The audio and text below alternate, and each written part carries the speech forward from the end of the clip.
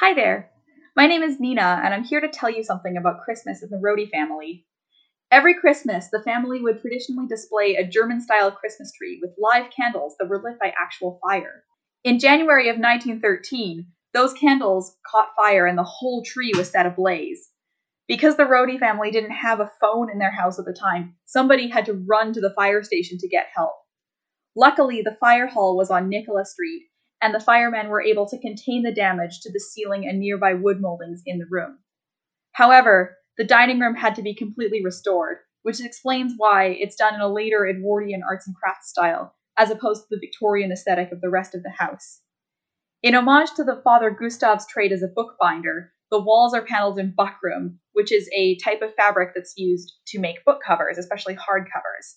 You can see a portrait of him in the corner of the room. Gustav was an ambitious entrepreneur who was happy to relocate to Vancouver and saw lots of business opportunities here after the Great Fire of 1886, when the city was rapidly expanding. He began working for the bindery department of Vancouver's daily newspaper, but in 1891 he went on to establish his own business, G.A. Rohde Printers Limited, above a butcher's shop at 36 West Cordova. The business, although no longer owned by the family, is still in operation today.